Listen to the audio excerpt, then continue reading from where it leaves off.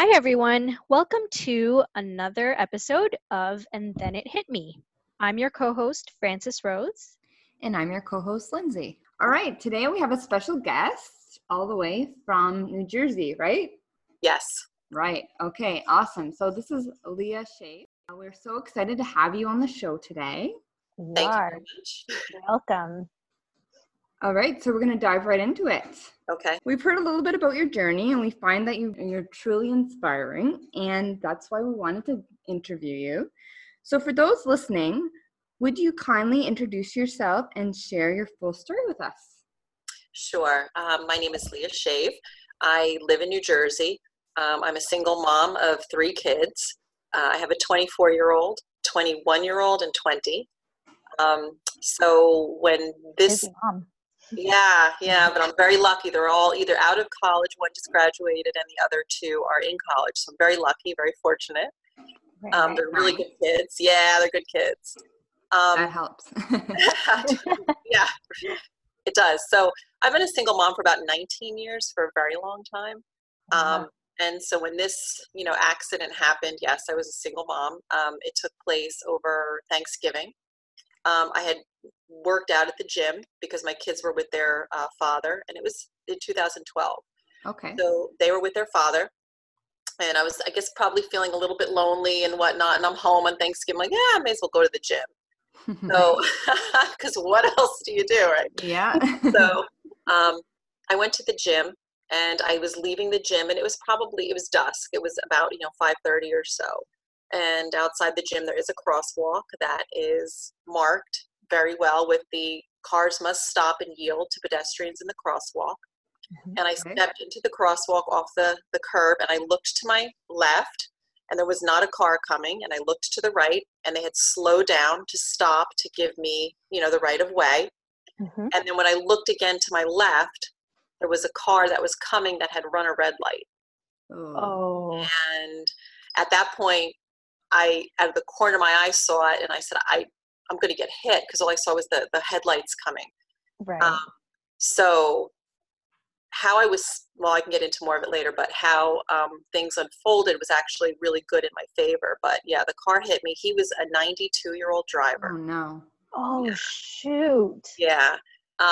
Did not see me at all. Had no idea he hit me. So I was on the hood of his car for about 600 feet before he realized, and then slammed on the brakes. So then I went crashing into the asphalt. So it was like a double whammy. Oh, my God. Were you conscious throughout? Unfortunately, yes, I was. I never lost consciousness, which is one of the things people ask, like, and I wish I did. Yeah, I wish I did. So when you realized what was happening, what were the thought processes going on in your head? That's interesting, because it's almost like, you tell people, it sounds cliche, but it is like how they depict it in movies. It's like everything slows down. Right. I can, picture every single thought in my head as it was happening, because it just seemed to really slow down. Right. And the first thing is like, I cannot believe this is happening to me. Wow. And then the second thing, was trying to limit getting hurt as much as possible. So when I hit the windshield, I cracked the windshield actually with my head. Oh my goodness. Yeah, it was and then when I hit the asphalt, and I remember saying, I'm in the street, like I could get hit now by another car. Yeah. And that was my gut instinct. And I knew I was bleeding from my head, and I just covered my head. I just didn't want to get further, injured. So at that point, that's what it was. Is like, I can't believe this is happening, but now what can I do? So. Right. Yeah. Could you describe to us what your recovery process looked like? That was interesting, because the extent of my injuries were, obviously I had a really bad head injury. Right.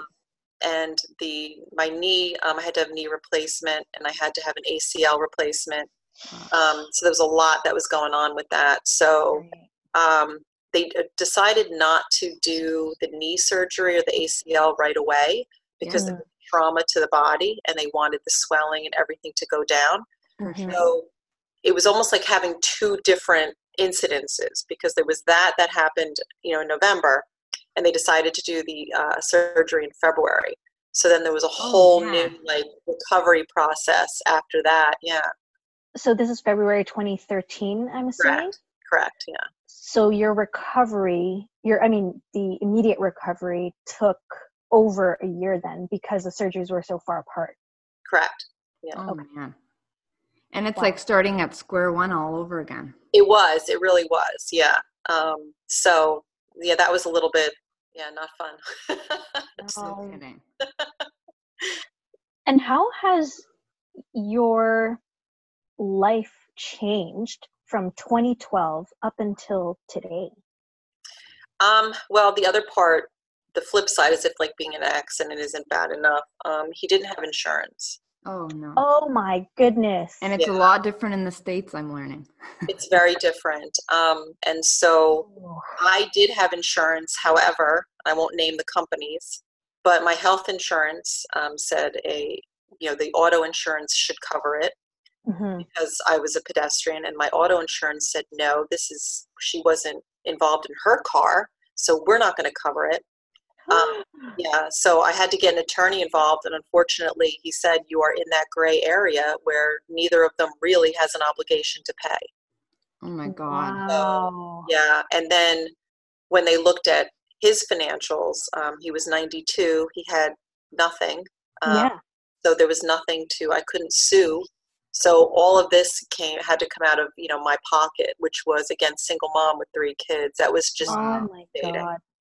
So that was a hard part. So I think there's a recovery of physical, but then the emotional and then the financial was just really difficult, because when that set in, I was just like, this is not going to go away for a long time.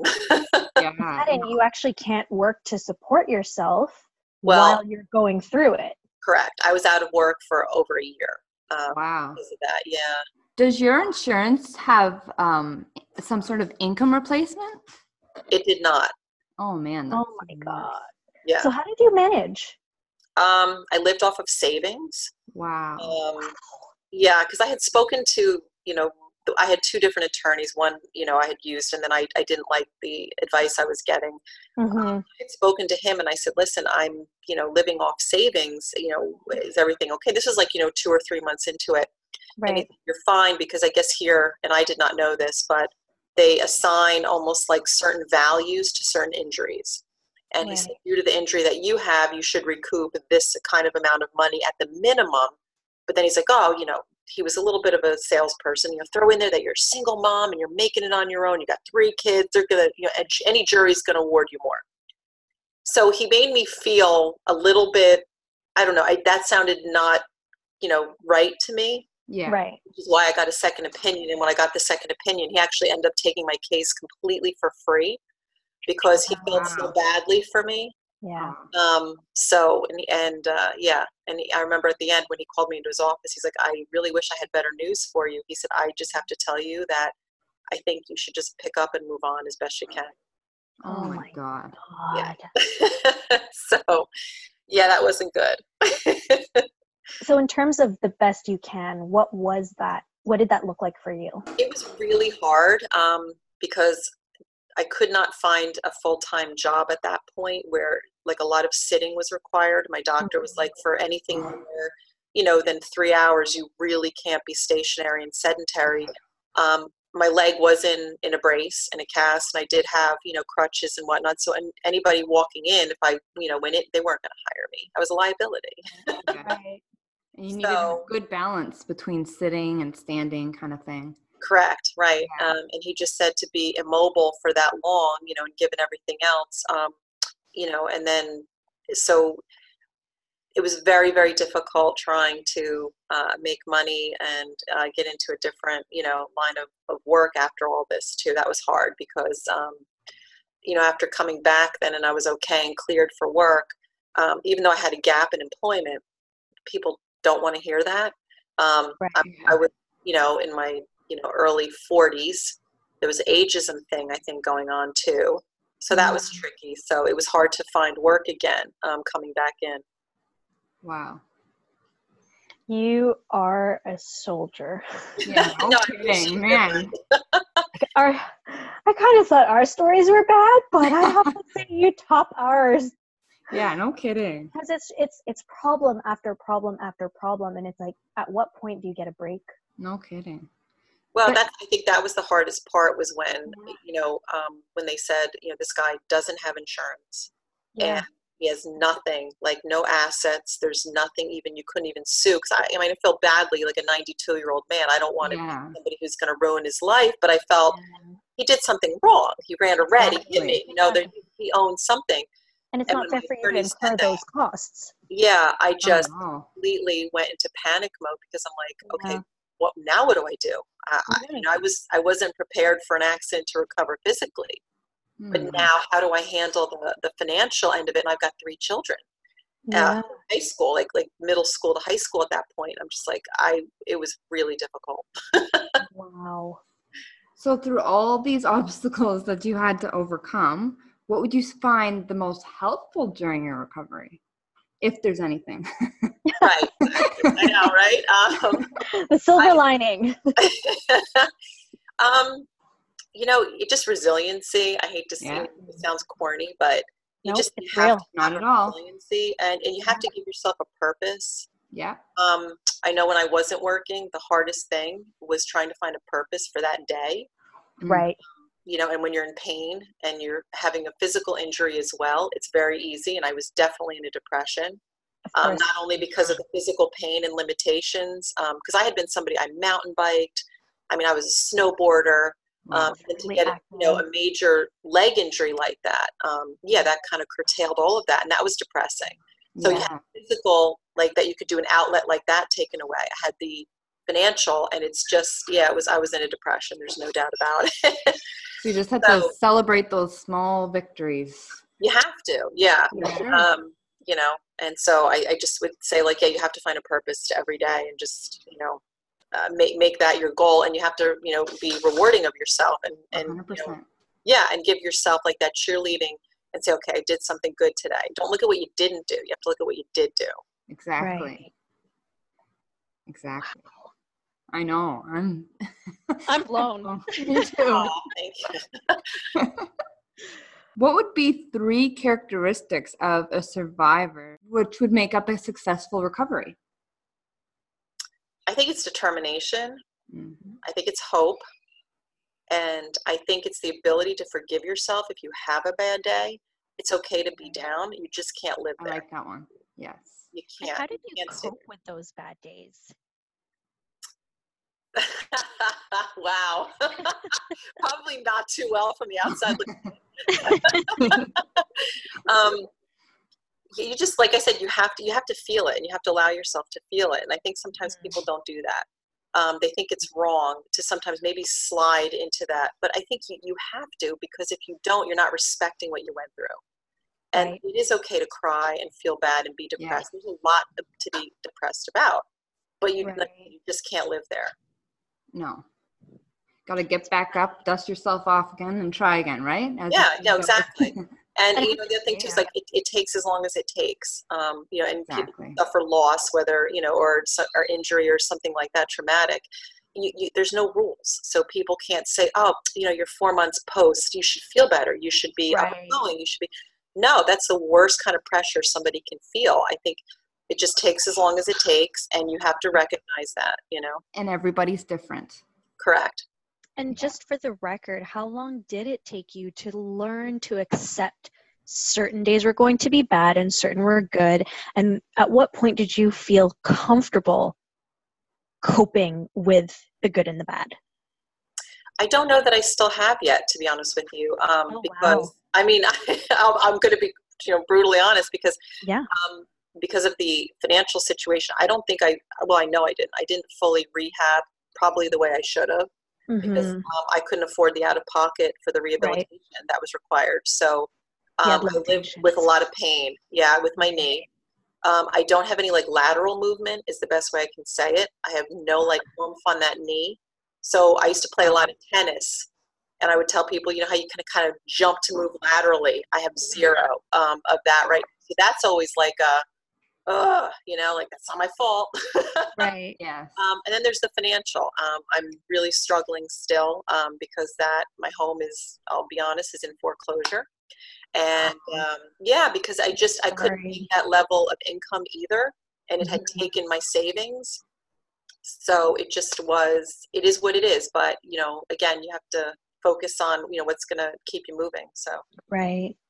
Wow. If you could leave us all with one piece of advice, what would that be?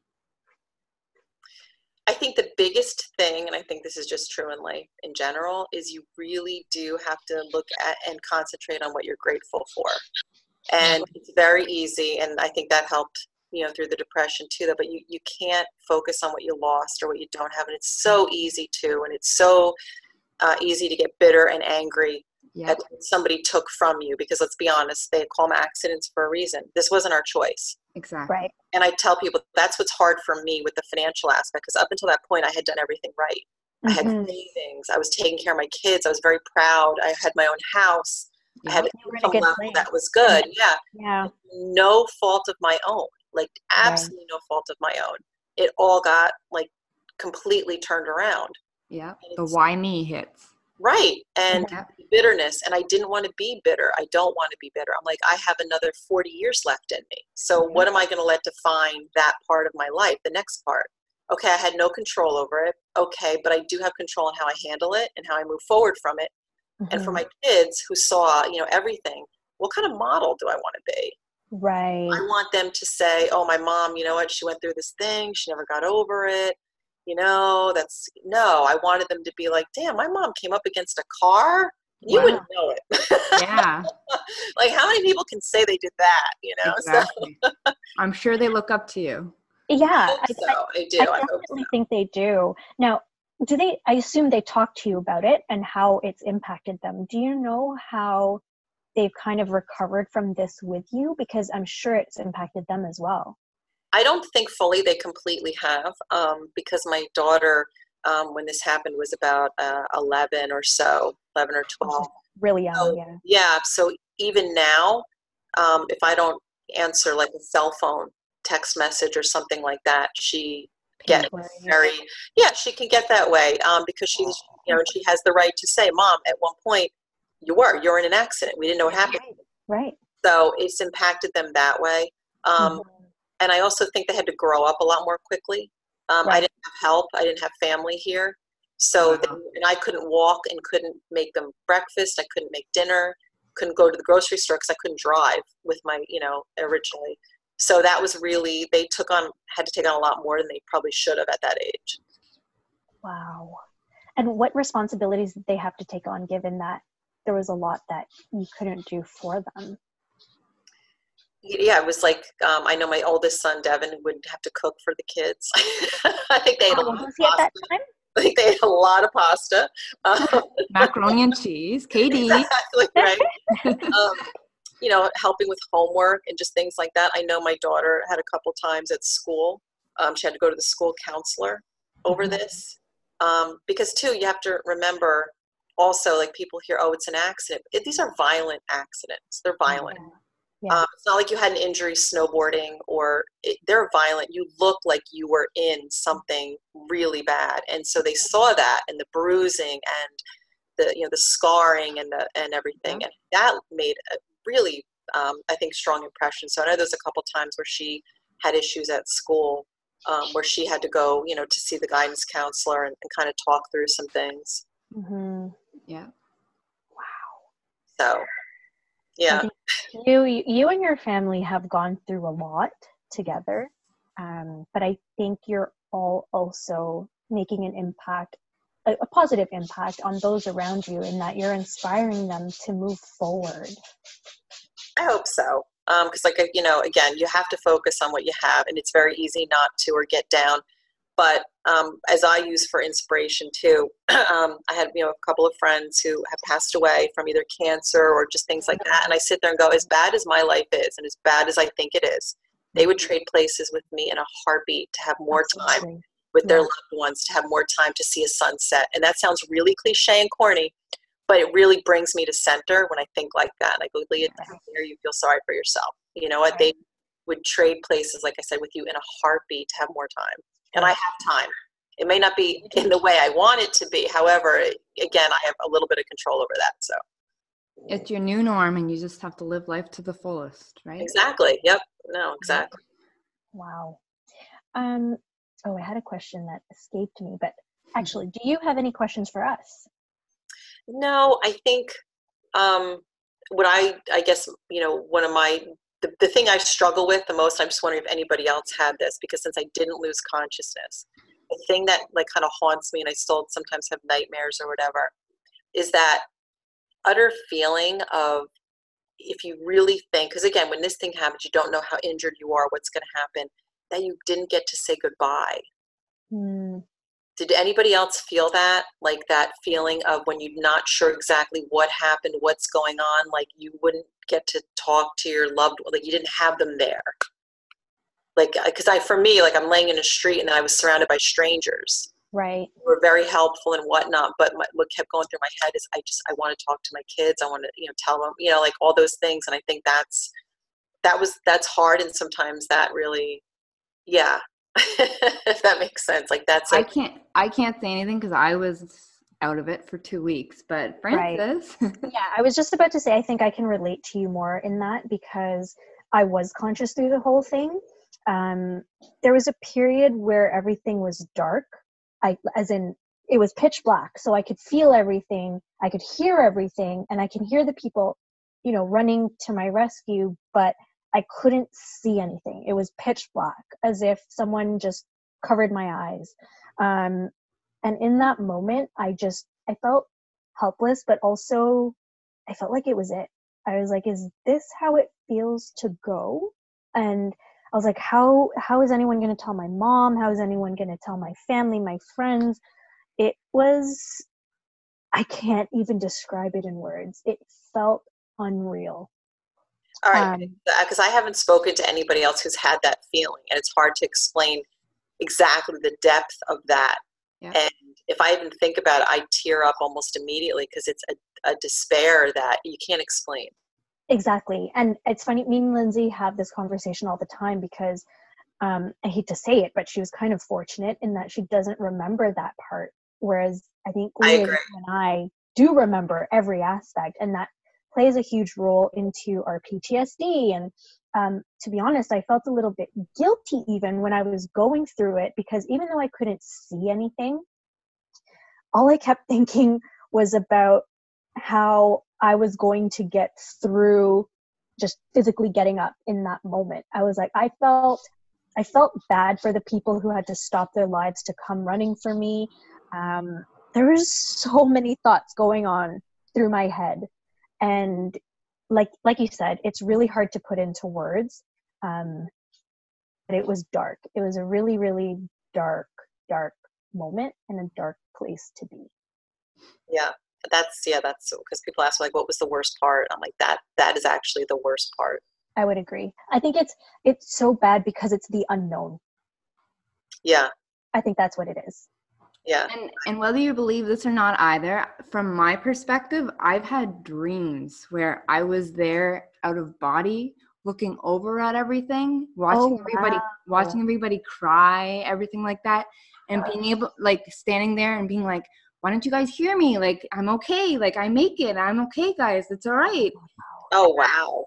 That is very stressful, waking up being like, oh my God, was that a dream or was that real or what? And are those recurring dreams or was it like I've had it a bunch of times. Oh, wow. Yeah. Oh, man. And I'm told now I have night terrors, which I couldn't tell you what, like, I don't remember them until the next morning when I'm told what I did or what I said. So in bed, yeah. Yeah. Wow. Crazy. It is. The mind is a crazy thing. That is for sure.